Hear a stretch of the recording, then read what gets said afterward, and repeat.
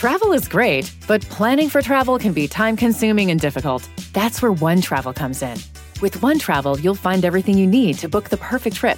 Flights, hotels, cars, transportation, it's all right there. With OneTravel, you can book online, via app, or even pick up the phone and talk to a travel advisor ready to help you make your selections. Visit onetravel.com/music or call 855-437-2154. Plan it, book it, live it. OneTravel. The most exciting part of a vacation stay at a home rental? Easy. It's being greeted upon arrival with a rusted lockbox affixed to the underside of a stranger's condo. Yeah, you simply twist knobs, click gears, jiggle it, and then rip it off its moorings, and voila! Your prize is a key to a questionable home rental and maybe tetanus. When you just want to get your vacation started by actually getting into your room, it matters where you stay. At Hilton, we deliver your key right to your phone on the Hilton Honors app. Hilton for the stay.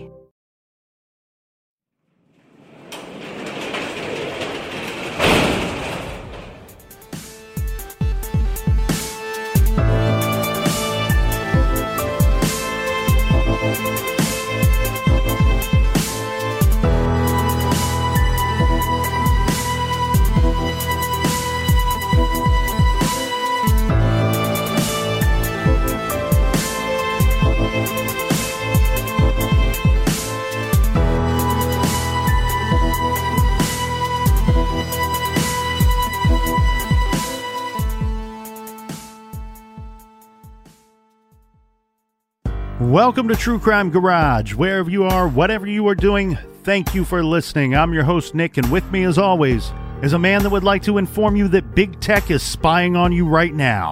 He is the captain. That's why when I get out of the shower, I do one extra shake and one extra wink. It's good to see you, and it's good to be seen. Thanks for listening. Thanks for telling a friend.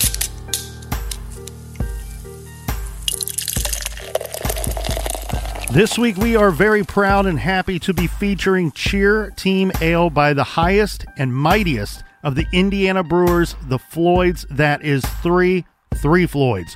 Garage grade 4.5 bottle caps out of 5. I love the Untapped description here because it is spot on. This IPA is an instant classic. The very fruity and, may we say, juicy hop character is unrelentingly delicious. And this week's beer is brought to us by these awesome characters right here. First up, we have Laura C. from Texas. And a big We Like Your Jib from Jody from Fort Wayne, Indiana. And here's a Little Rock cheers to Jessica down in Little Rock, Arkansas. And a big cheers to Kelly in West Jordan, Utah. Next up, we go out west and say thank you to our friend Amy in Chino, California. And last but certainly not least, we have Shelby, who is a big Captain fan down in Jaguar country, down in Jacksonville, Florida. Everybody we just mentioned went to TrueCrimeGarage.com and contributed to this week's beer fund, and for that, we give you many, many thanks. There's so many things on the website. Make sure to sign up on the mailing list so you can get sent discount codes for the store page.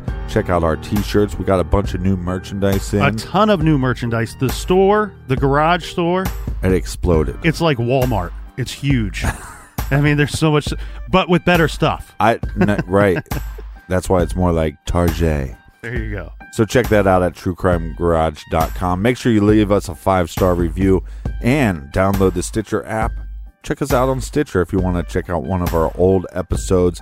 And we have a weekly show. If you can't get enough of the True Crime Garage, check out Off the Record on Stitcher Premium. And that is enough of the business. All right, everybody, gather around, grab a chair, grab a beer. Let's talk some true crime.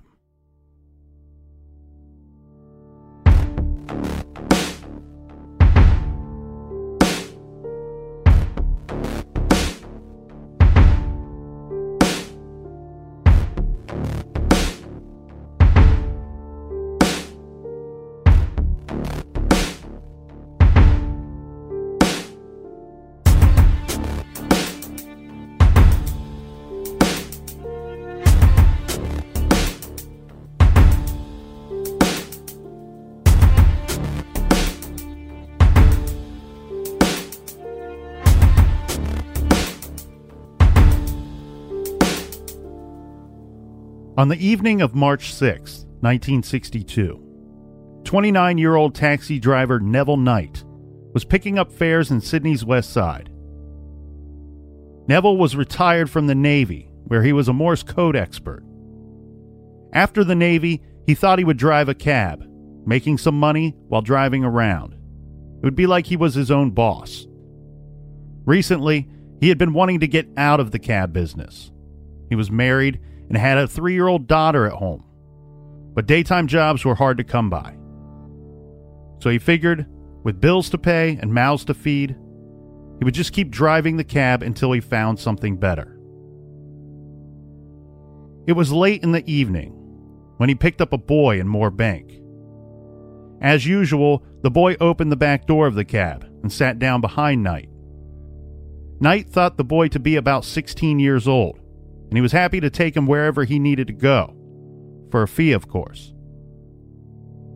The boy gave instructions on where he needed to go, but other than this, he said very little. They got just about to where they were heading when they ran into some trouble. Knight drove to Fairfield West as instructed, but once there, the boy was unsure of the exact location. He was looking for a house, but it was a place he had only been one time before, and he was having some trouble remembering just where the house was. But he said, "I'll know it when I see it." Knight didn't care. He had a whole shift to finish, and better to be driving around with someone in the car running up the meter. They continued driving up and down streets, looking for the house.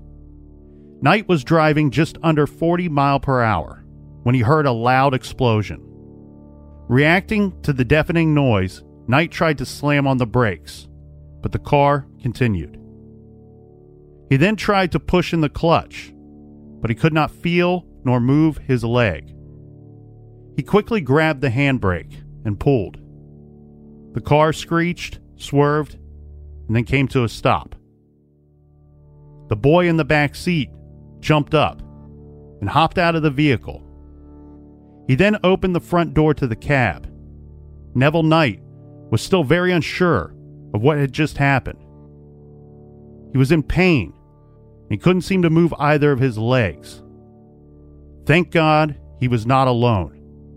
And now I've got to tell this boy to go and get some help, he thought. Now, with the front door open, the boy looked inside. He said nothing. He stared at Neville, slowly studying him with his eyes. And then just like that, the boy ran off into the darkness.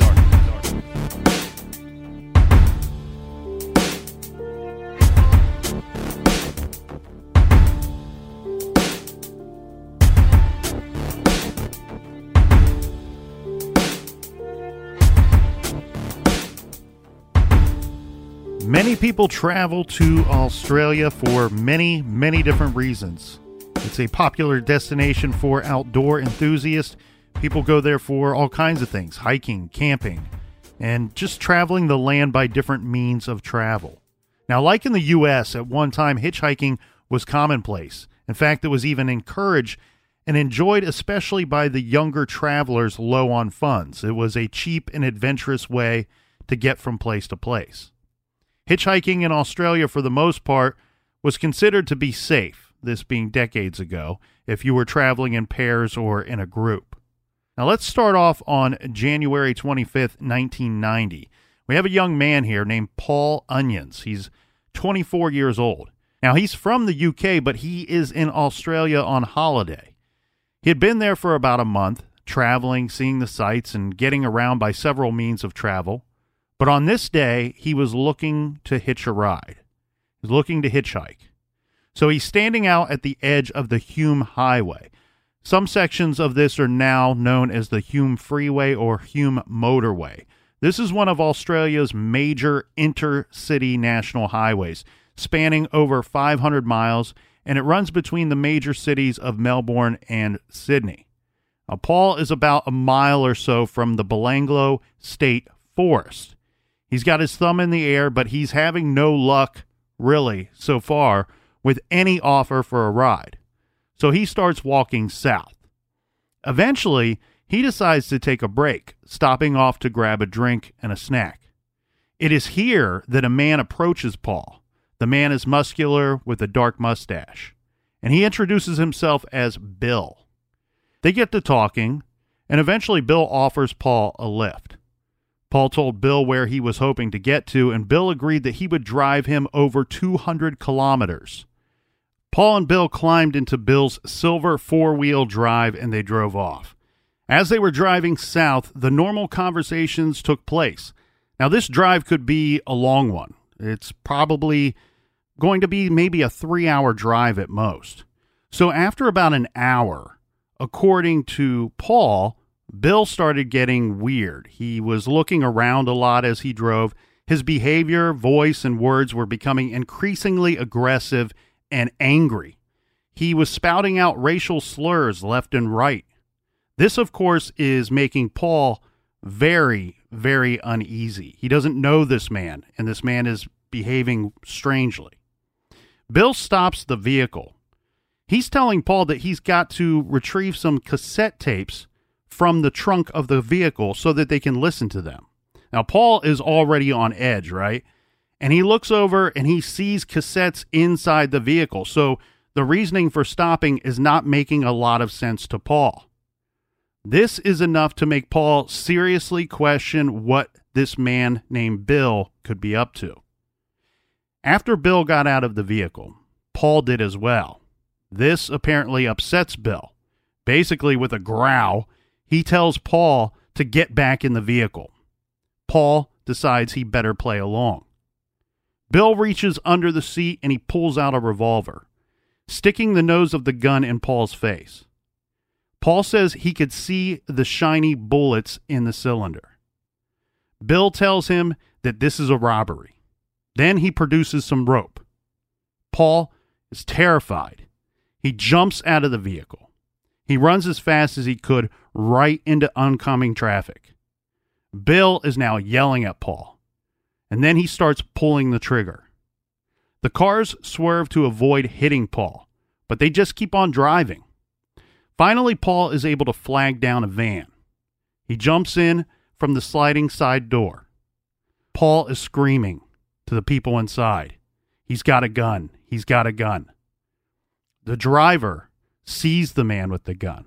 The man appears to be going back to his vehicle. The driver is Joanne Barry, and with her is her sister and 5 kids. Joanne is desperate to get away, and she does not want the man with the gun following her, especially with the van full of kids. Joanne goes in reverse, makes a U-turn, and now facing the opposite direction, she slams the pedal to the floor and speeds off. She drives Paul to a police station. There he reports the attack. He gives a description of the man and tells them the man that he knows only as Bill said that he is a road worker. He also provides a description of the gun and the vehicle. Now, Paul, he was like super panicked, right, when fleeing this vehicle.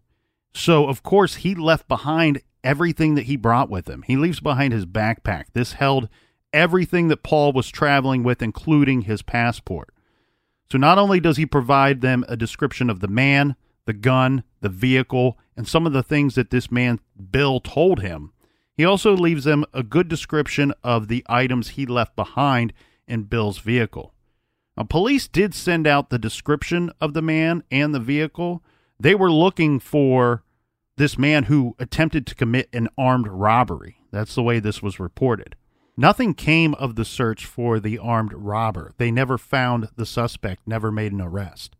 By June of 1992, the missing persons unit was quite busy, as missing persons cases, they were piling up at a faster pace than normal. The Sydney Morning Herald ran several articles regarding this, one by Christian Reu. This was particularly interesting. It says police were optimistic in one of the cases. This was of 2 missing women, Caroline Jane Clark and Joanne Leslie Walters, both 22 years old, were visiting Australia, and they were there on a working holiday. Police were optimistic that they would find the women alive and well. This is because they received over 100 calls from people all over the place, saying they have seen the two English women. The women were missing sometime, it's believed to be like April of 1992. A large number of calls were coming in from the Northern Territory and from Darwin. Police were hoping to confirm the sightings of these women. They were able to get a copy of what is believed to be Caroline's last letter.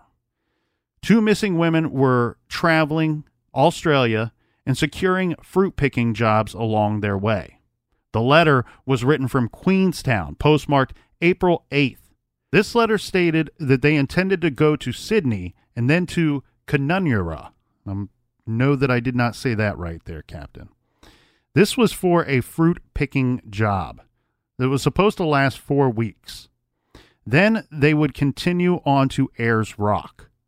So police were optimistic about the sightings. However, the problem here is none of the ladies have contacted family or touched their bank accounts since April.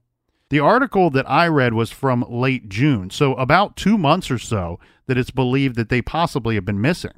Police figured out that Clark and Walters checked out of a King's Cross backpackers hostel.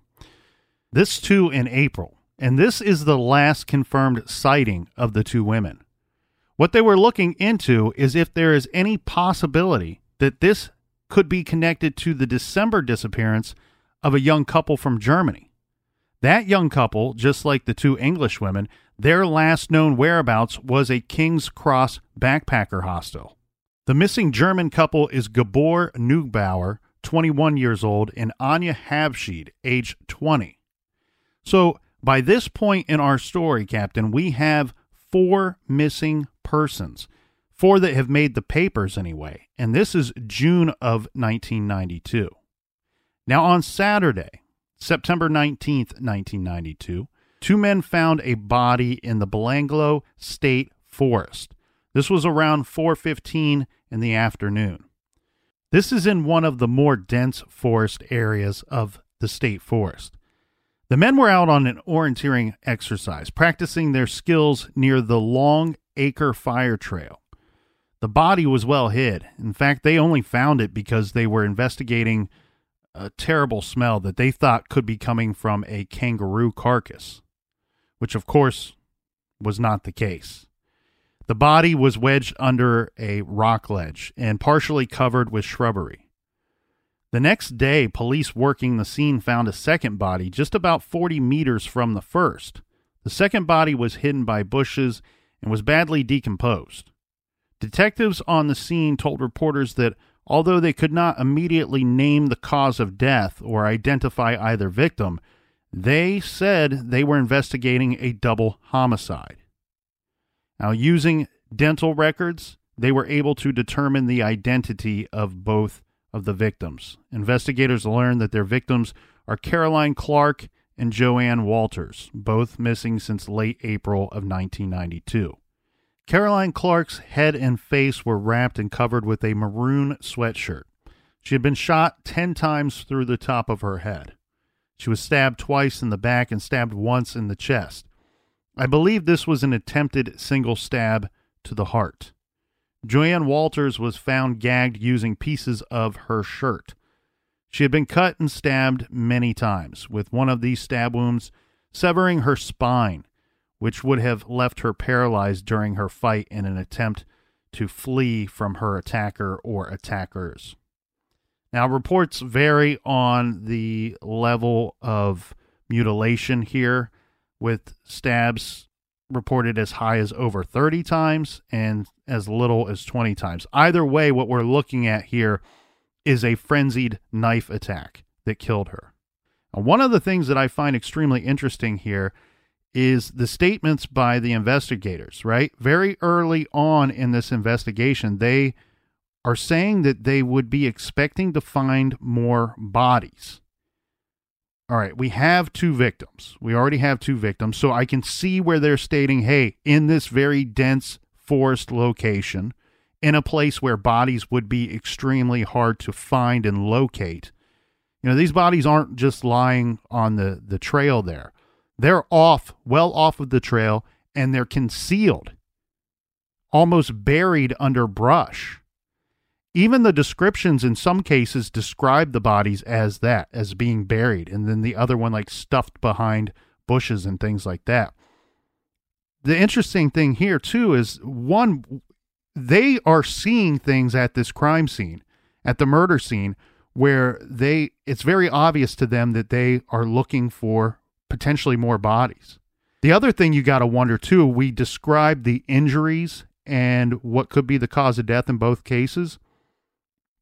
There's a lot of overkill involved in each of these attacks. So maybe that as well is leading them to making the statement. The thing here as well, we have the transient lifestyle that the two victims were living at the time of their disappearance. This also certainly drastically increases the chances that we might be looking at a stranger-on-stranger murder or strangers-on-strangers attack and murder. The Belanglo Forest, let's talk about this location where these two victims' bodies were found. This is an important aspect to this crime and to this case, and it will also help to steer the direction and the focus of their investigation. The state forest is in New South Wales and located 3 kilometers west of the Hume Highway. This is a popular park open to the public, and it features trails for hiking, dirt bikes, quads. There are creek crossings and plenty of camping areas. The state forest is quite big, and it looks like the most populous trees there are pine. I was able to find actually how big of a location this is. However, trying to figure out how to transfer that into our system gets a little complicated for me. Remember, didn't go to school for math. That was a little bit of computer that I was studying. Now, on October 5th, 1993, again, we are in the Belanglo State Forest, and again, we are near the Longfire Acre Trail. A man, he is out collecting firewood. He found another body. This discovery led to another finding. Lying just 20 meters away was an additional body. Later, it was determined that they located the bodies of Deborah Everest and James Gibson. These two were missing for about 4 years. See, in late 1989, the two took off together on a backpacking adventure. They were both just 19 years old at the time. Both were recently accepted into college, so this was supposed to be one of those last big adventures before they get serious about going to school. Before leaving, James told his mother that they intended to hitchhike their way around, to which she tried to talk him out of. She was warning him that hitchhiking was very dangerous. Deborah last made contact with her parents calling home on December 28th. There was an earthquake that day, and she called home to tell them that she and James were all right. Now, 2 days later, the young couple left a communal house in Surrey Hills. The night before, they were telling others there that they intended to hitchhike their way down south. 3 months later, James Gibson's red backpack was found on the roadside, and Deborah's camera was found nearby. But no one knew what happened to the young couple for all of that time until these bodies were found. A strange thing here, Captain, those two items, James's backpack and the camera, after the bodies were found, we would learn that the backpack and the camera were nowhere near the location of the bodies. This is, in fact, many, many miles apart. Apparently, the killer or killers drove these items extremely far away before tossing them on the side of the road. Deborah was found hogtied. Her skull and jaw were fractured. It does not seem like early on that law enforcement were certain of the cause of this fracture, but it looks like the cause of death was the stab wounds to her head. The Sydney Morning Herald reported James was stabbed multiple times, including one through the spinal cord. Also, stab wounds that punctured his lungs. And as the Herald put it, in both cases, extreme force had been used, and it seemed that the victims had not been able to defend themselves. Now, we already mentioned police saying that they were expecting to find more bodies. Well, now they're pretty clear about this statement. Publicly, they start stating that the murders were connected, believed to be connected, and that they were searching for a serial killer or killers.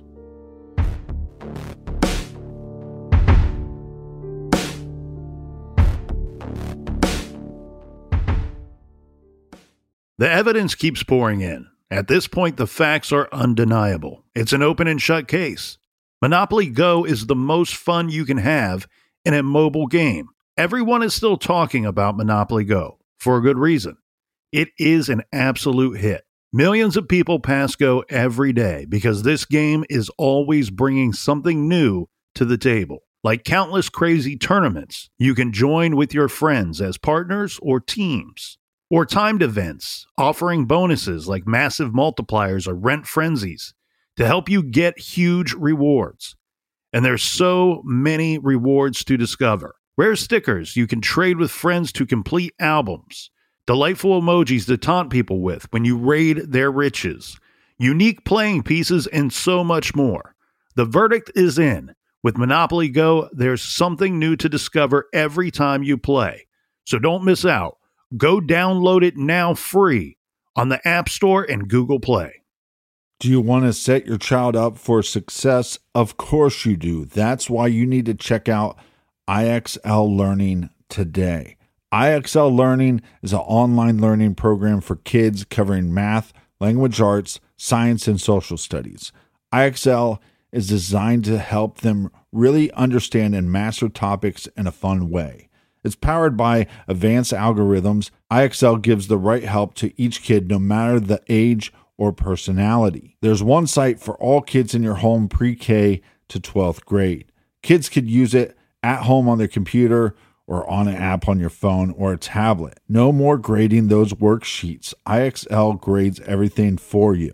1 in 4 students in the U.S. are learning with IXL. IXL is used in 95 of the top 100 school districts in the U.S.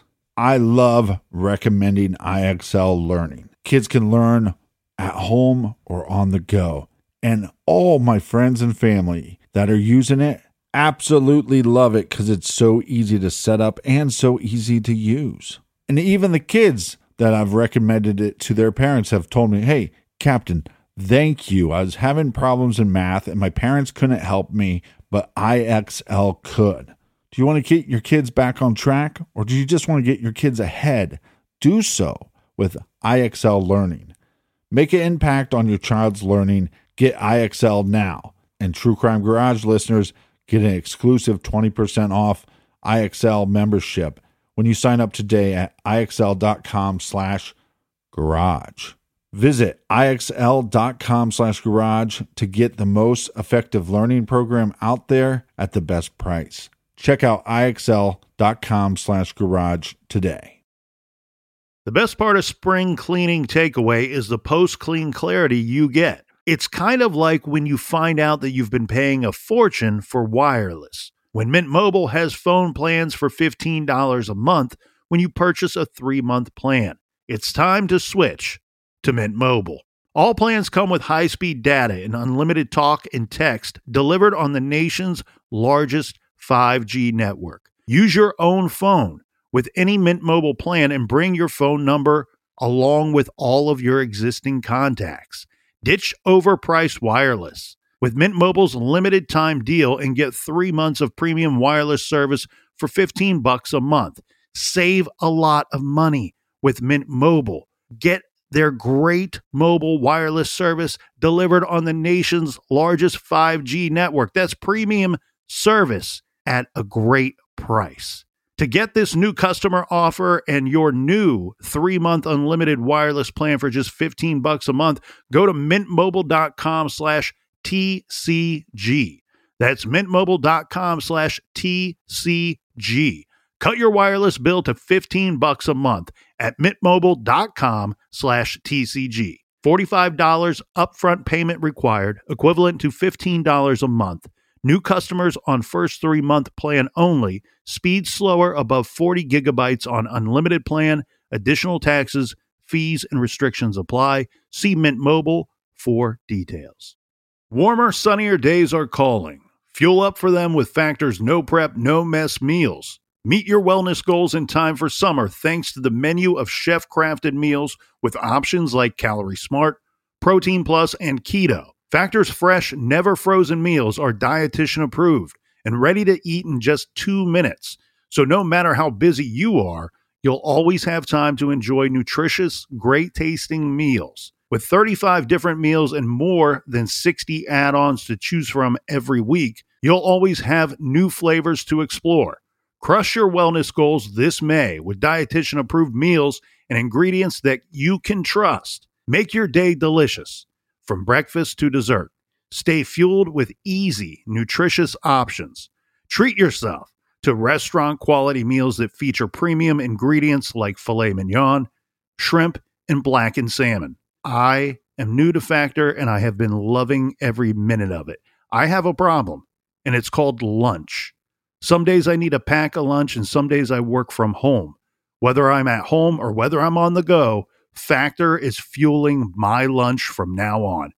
Head to factormeals.com/truecrimegarage50 and use code truecrimegarage50 to get 50% off your first box, plus 20% off your next month. That's code truecrimegarage50 at factormeals.com/truecrimegarage50 to get 50% off your first box, plus 20% off your next month while your subscription is active.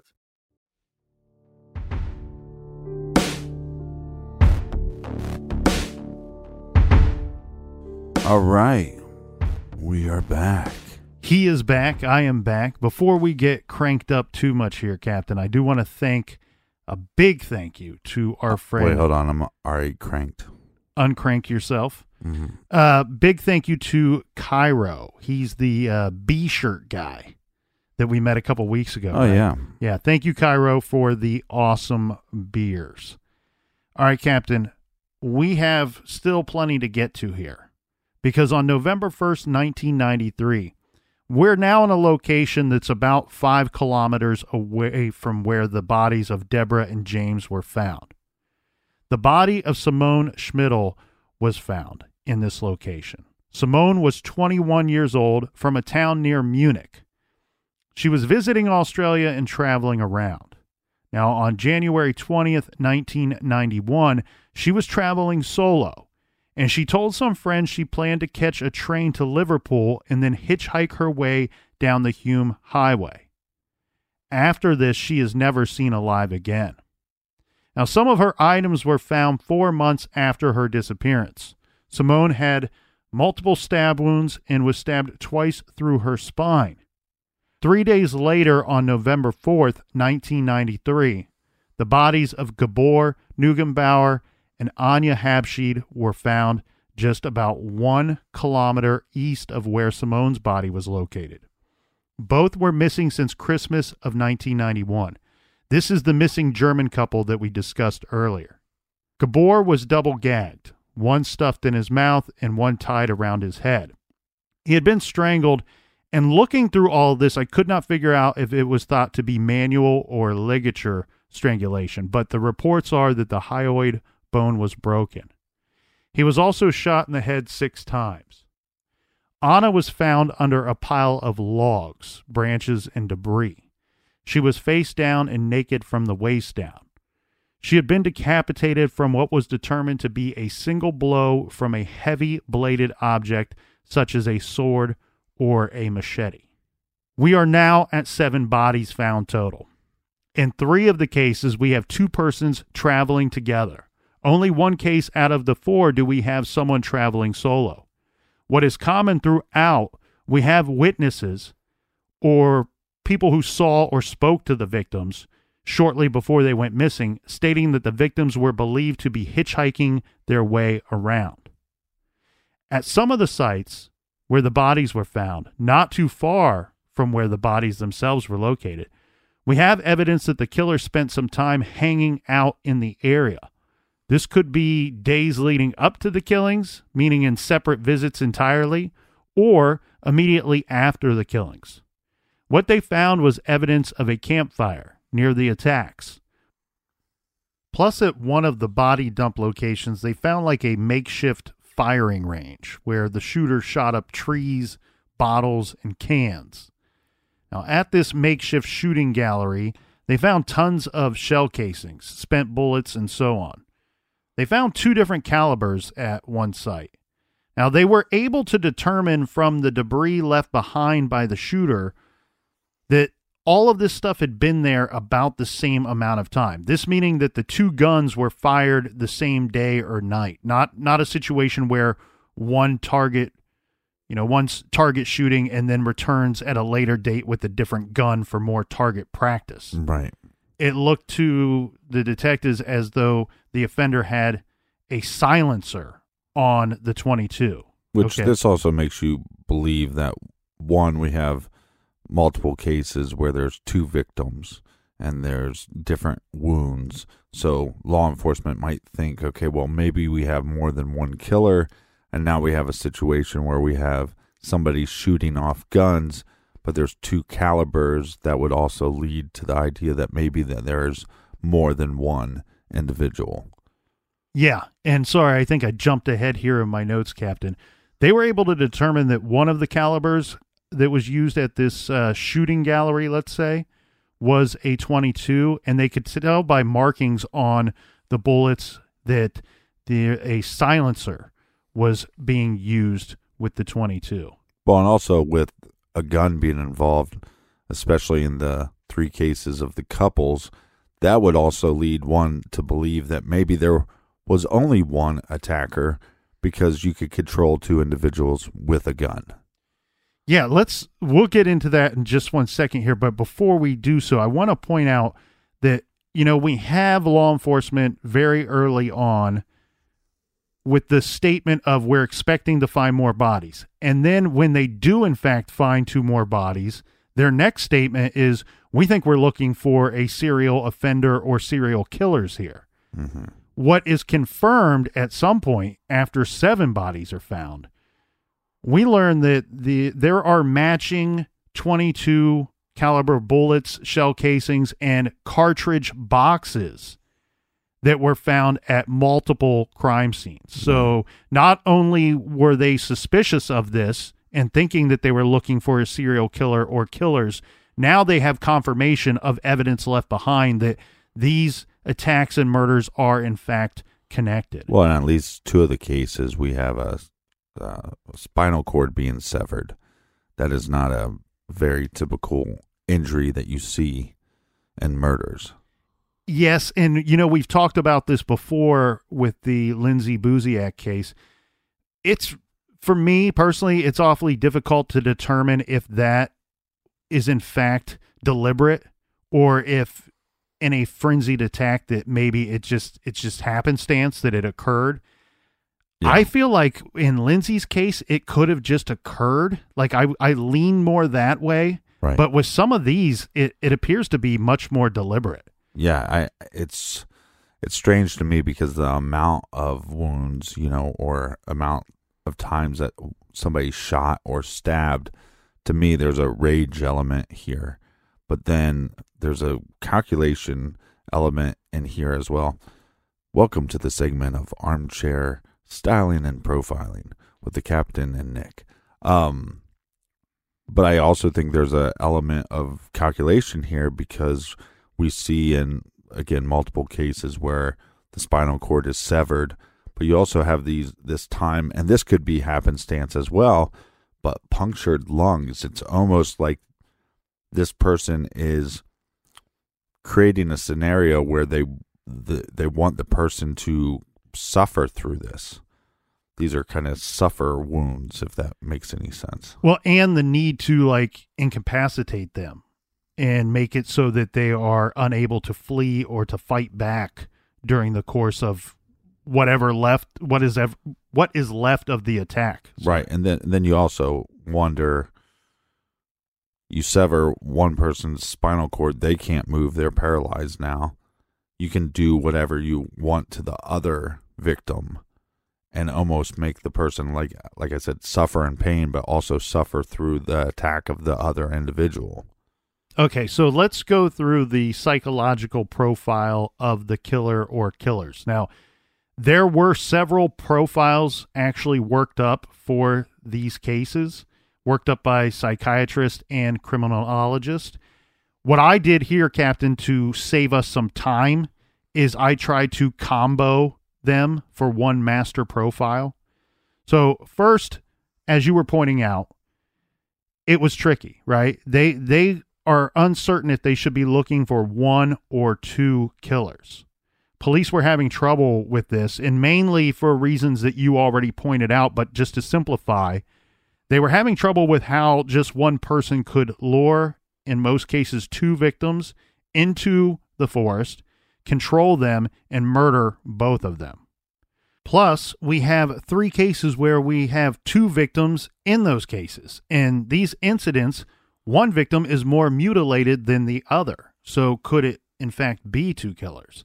This was strongly argued in at least 2 of the profiles that were put forward. And in both of these, they cited that brothers would be more likely to be the team of offenders here. Often when we have 2 offenders, there is a more dominant personality of one offender and then a more follower type for the other. Right. The profiles that pushed the 2 offender theory cited this as the likely cause for the differing levels of mutilation between the victims. The other difficult thing here is the crime scenes, where it appears that 2 victims are controlled, attacked, killed, and partially buried or concealed in separate locations. Yeah. Be it close together, but still separate. So what they're getting at here, Captain, is that 2 offenders, this is certainly possible. Right. It's the idea of, okay, we've now attacked our victims. All right. Move your victim to a spot where they couldn't be found. And so if they're separated on some level, then the bodies would be separated more once you go to conceal them. Mm-hmm. Where if you have one killer, he attacks his victims, he drags one of the victims into a secluded spot where he thinks this makes the most sense, and then you drag the next victim to the same spot. Yeah, and I think that the reason why they're pointing out this scenario here is that you likely have 2 offenders because they seem to be choosing 2 victims. And then the thought on top of that is, why are we finding one victim here and then one here when we know that they were once together? Is that possibly that the offender wanted privacy from the other offender with the victim? Right. So a lot of analysis going on here with these crime scenes. Yeah, and some pretty detailed analysis too. I don't know if I buy this idea that based off what evidence we have that you can say, well, we think they're brothers. If there's 2 killers, you know, the idea that you're one stating pretty early on, we have a serial killer and we're going to find more bodies. And then you go, okay, not only do we have a serial killer, but we have a duo serial killer team and they're brothers. Yeah, we actually have 2 profiles that were put forward that shared that thought. Mm-hmm. Not outwardly saying that they have to be brothers, but that was something that they were leaning towards in their profiles. I just wish I knew if there was something more, if they had some more evidence. Whether that was some kind of, I don't know, fingerprint or something that would lead them to believe that they would be related. I don't think that it was evidence that was found as far as like fingerprints or anything of that nature. What they're pointing out here is in cases that they have seen in the past. Look, it is very rare, and I know that everybody's going to think of 3 or 4 or 5 cases immediately as soon as I say this. But it is rare for there to be a serial killer team. It's often they work alone. Right. This is not Batman and Robin. Yeah, and then even more rare than that would for it to be relation that are working together. I can't name one. So they don't have there were some cousins in Florida. Of course, they're in Florida. There were actually brothers in Ohio back in the 70s that I think were the. They were looking for the .22 caliber killer, I believe was the moniker that was applied to those cases, and it turned out to be 2 offenders, and they were brothers. You wonder, though. So it does happen. Yeah, but you said there was a .22 caliber in this case as well. Yeah. You wonder if it's just, they're doing some research and going, okay, well, in Ohio, they were looking for killers and it happened to be brothers, which, I mean, first of all, you just don't trust brothers from Ohio. That's number one rule. So the reason why I think that they're coming up with this, and it's difficult because it is, as you pointed out, such a small sample size to come up with this evidence. They're looking for similarities between solved cases and what they think that they're looking at. And I think where they go to the point of saying that the offenders might be brothers or related, I think I might have taken it a step too far. Right. Maybe one of the profiles just said some relation. But they're saying that they've seen in the past that the victims are separated for the purpose of privacy, and they usually see this when there is a relation between the two offenders. Mm-hmm. Where if the two offenders are more just friends or in on this thing together, sick hobby together, that they actually feed off of each other more so than what brothers or related offenders would. Mm-hmm. So two offenders. This is certainly a possibility, but let's go through some other stuff that we know, right? We have evidence regarding the Paul Onions situation, that attack. Right. He was picked up by one man, not two. And when the man using the name Bill tried to kill him, he shot at him. So now, when creating this profile to be completely fair to all that were putting these profiles forward at this time, the experts there were not armed with the information that this Paul Onions attack may in fact be connected. Right. So looking at this information that we know, Captain, we now can add crimes where we know that a gun was used. And we know that from what we found with our dead victims, but we also know that with Paul Onion's situation. Adding the use of the gun to the equation means a signal killer may possibly been able to control more than one victim at a time. So starting there, are we looking for one or two? Let's go to that. Maybe we're looking for just one offender, because the other profiles set out for one offender. So this one offender would be somebody who owns and is very comfortable around guns. This man would be average, living an ordinary life. Given the physical nature of his crimes, he would be fit and possibly athletic. Expect him to be fairly intelligent. He is a loner, but he is outwardly sociable, a talker. He lives on the outskirts of a city or in a semi-rural area. Right. He is employed in a semi-skilled job, probably works outside. He has a history of aggression against authority. He likely has a record of some kind, police record, they mean, and may view himself as some type of outlaw. They also struggled to come up with the offender's possible age in these profiles. This, as we have pointed out several times in many other cases, this is one of the hardest details to estimate.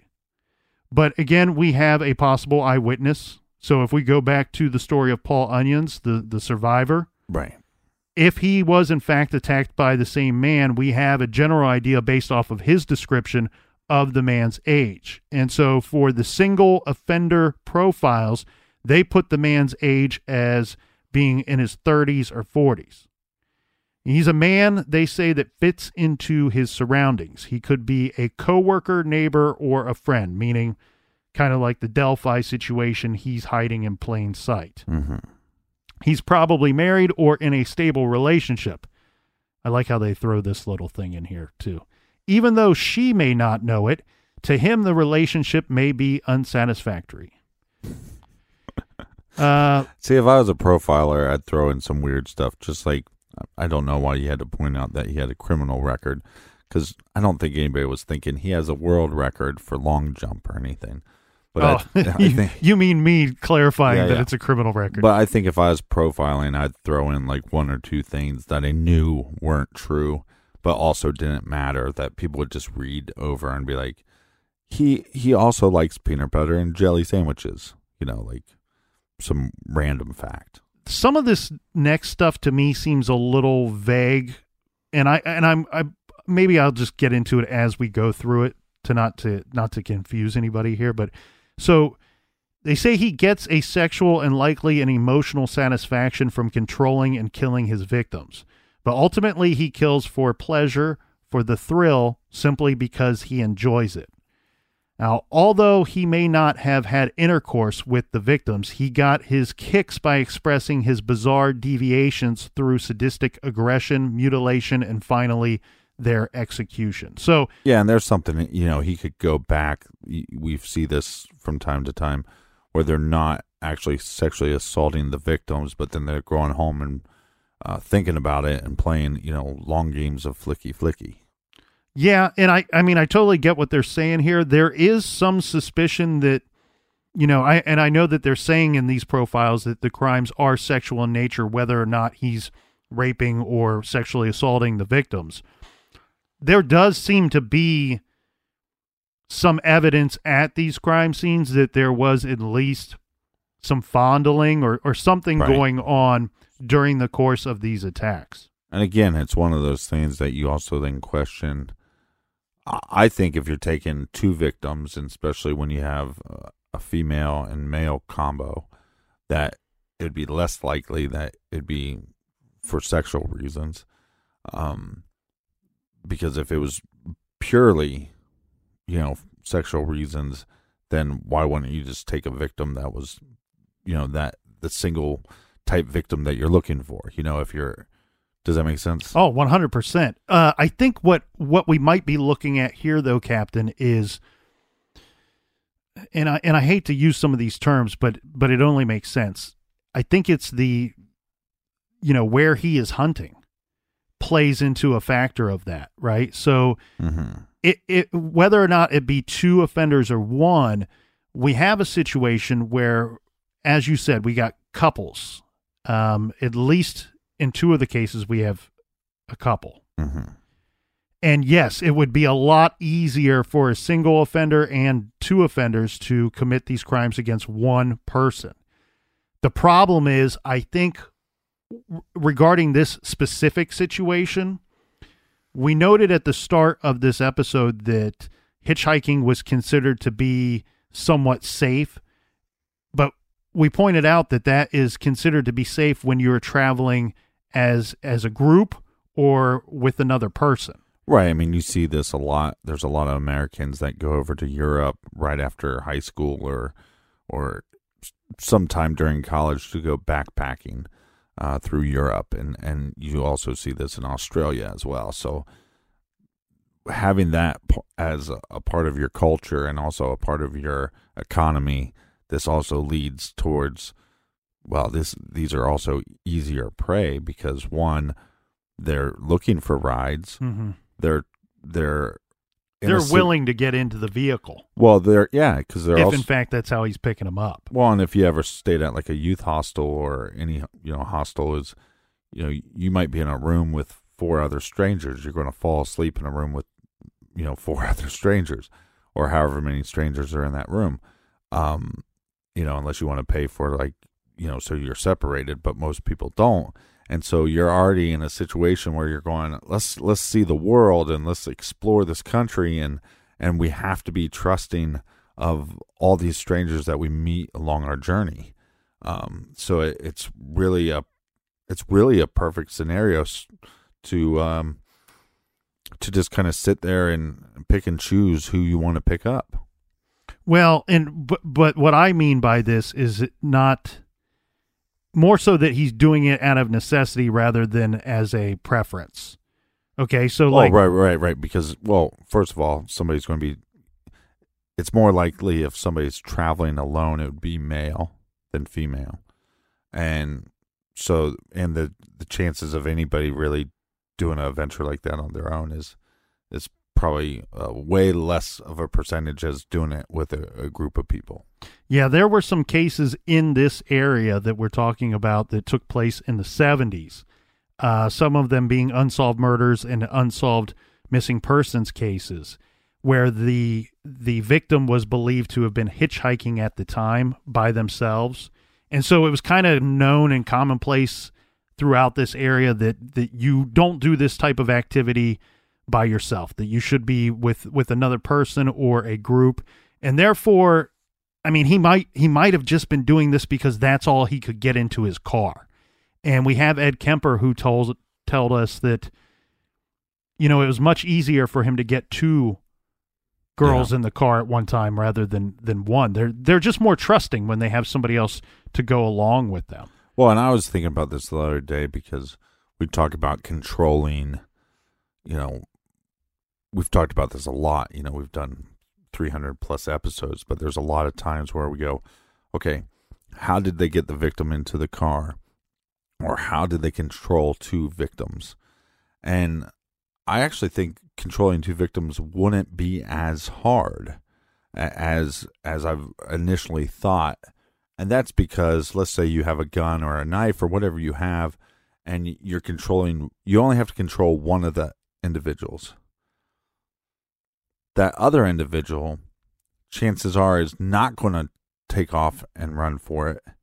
Because what are you doing if you do that? Right. It's inevitable that the person that you're leaving behind is a goner. Right. And they've actually, some people will cite cases where a serial killer has looked for a couple, specifically like a married couple or a female and male couple, because they find that sometimes, as you said, if you can just control one of the individuals, essentially you're controlling both of them. Mm-hmm. And that's also what has been often speculated and theorized in the Delphi murders case. Right. That, yes, would it be more difficult? Yes, but given the relationship of the 2 involved, it might have just been equally as easy to control both. And there's been many people that have said, look, those 2, neither of them would have run or left the other alone. They were there for each other. So, right. And you see this also like with the Zodiac. Yeah. So continuing on with this profile here, Captain, the next thing is he would keep items belonging to his victims that he considers to be trophies. Some of this stuff is, as you pointed out earlier, psychological. But some of this is also created by evidence, the profile itself. Right. What we know here is we have these individuals that have been murdered, that, yes, they are out in the middle of, nowhere, essentially, in an area that is very difficult to search and to find actual evidence.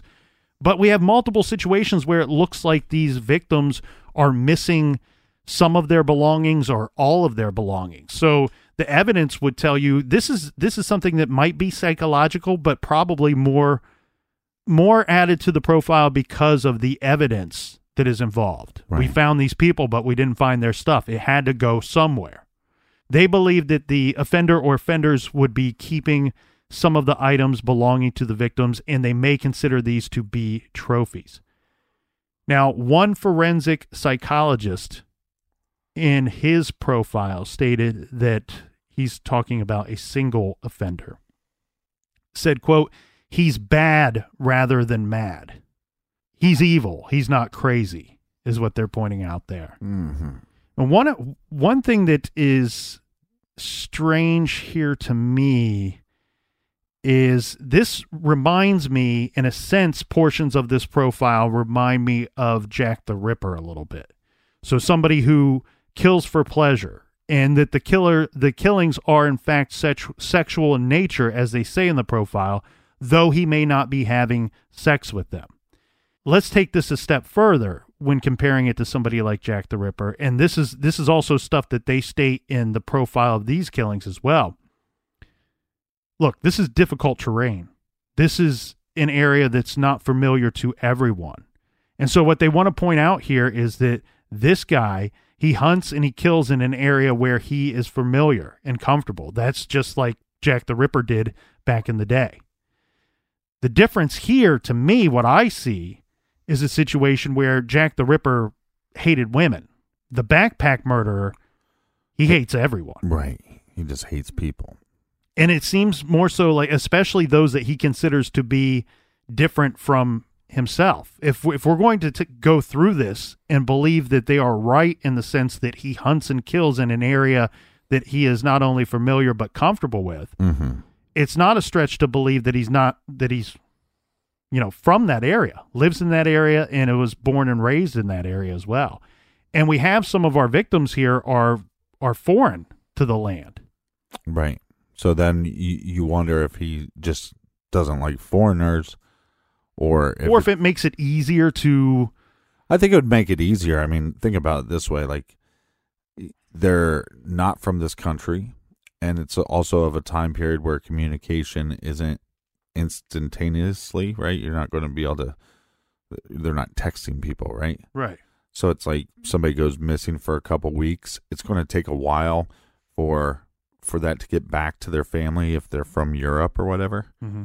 So maybe that's part of it, but also maybe there's some psychology to it where it's this individual feels like he's stuck in a place that he can't get out of, and maybe he is somewhat intelligent, maybe somewhat skilled, and he feels kind of trapped by the society he lives in, and these people are they're roaming the world, and they're seeing the sights, and they have nowhere to be. You know what I mean? No destination. Well, and on top of that too, like what they point out in Silence of the Lambs, if the killer can see the victim. I'm going to call you name dropper. How many cases are you going to name throughout this episode? I got a few more in my notes here. Okay. But in the movie Silence of the Lambs, they point out that it's easier for the killer to kill the victim if they don't see them as a person, if they see them as an object. And right. Some of the victims being from a foreign land, maybe they don't talk the same as our offender. Maybe they don't look the exact same as our offender. Maybe that, in a way, makes it easier throughout the interactions with those individuals to see them as an object, maybe even faster. Because the other thing you have to wonder, too, is are there people, if he is, in fact, finding the victims by way of hitchhiking, are there people that he's let go for any number of reasons throughout this? I mean, there's a lot to consider here. There's a lot to think about. Well, and another thing about that, too, is if you pick up hitchhikers, for example, right? Like, you're just pulling up. You can size up individuals a little bit, right, from inside your car while you're pulling up. But you take a scenario where maybe the guy appears a little bit larger once he gets in the car. You know, now you start going, okay, well, this girl seems strong and this guy seems strong, so maybe these are people that he can then just take to their destination and move on. Mm-hmm. You know what I mean? So it is a way of, and I would assume like Ed Kemper would do the same thing. You now have them in the car. You can kind of size them up. You can kind of see if they fit your likings, and if they don't, you can just drop them off at the next exit. Right. Also, one thing here, Captain, that I want to point out before we move on that I think is fascinating. I think that we have somebody that I would dub like a choice of weapon killer. But on top of that, we have a choice of victim type killer, right? Both male and female in some of the cases. And that's fascinating in a sense because we often do not see both genders killed by one offender. So this, again, may be pointing back to two offenders.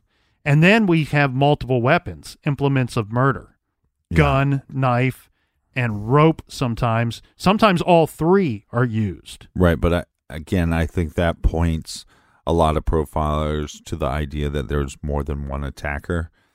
I kind of view that as when we talk about the sexual gratification that the person is getting, right? That if that is true, if they are getting that, and that's kind of hard for me to wrap my head around. It's probably hard for a lot of us to wrap our head around. And if you are wrapping your head around it, you might want to go talk to somebody. But the thrill or the sensation is probably different with gun, different with knife. I mean, we have a scenario where we know there was a knife involved. We know there was a gun involved. We know there was strangulation. We don't know if there was rope or not, right? Mm-hmm. But So those are 3 different acts. And then also when you have the decapitation, and I don't mean to be so gory, but with this decapitation, we don't know if this was a machete or some kind of sword.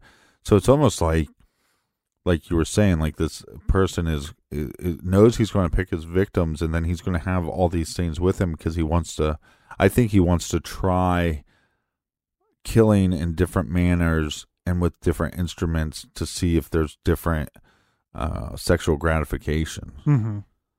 Which reminds me of a Zodiac communique, the one where he states, by fire, by gun, by knife, by rope.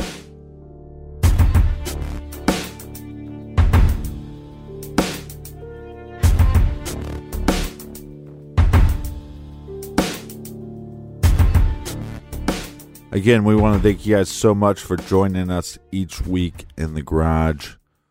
Our buddies, our pals. Thank you. Our filthy animals. 1,000 thank yous. 1,000 filthy animals. Thank you so much, and thank you for sharing on social media. Join us back here in the garage tomorrow. Until then, be good, be kind, don't litter.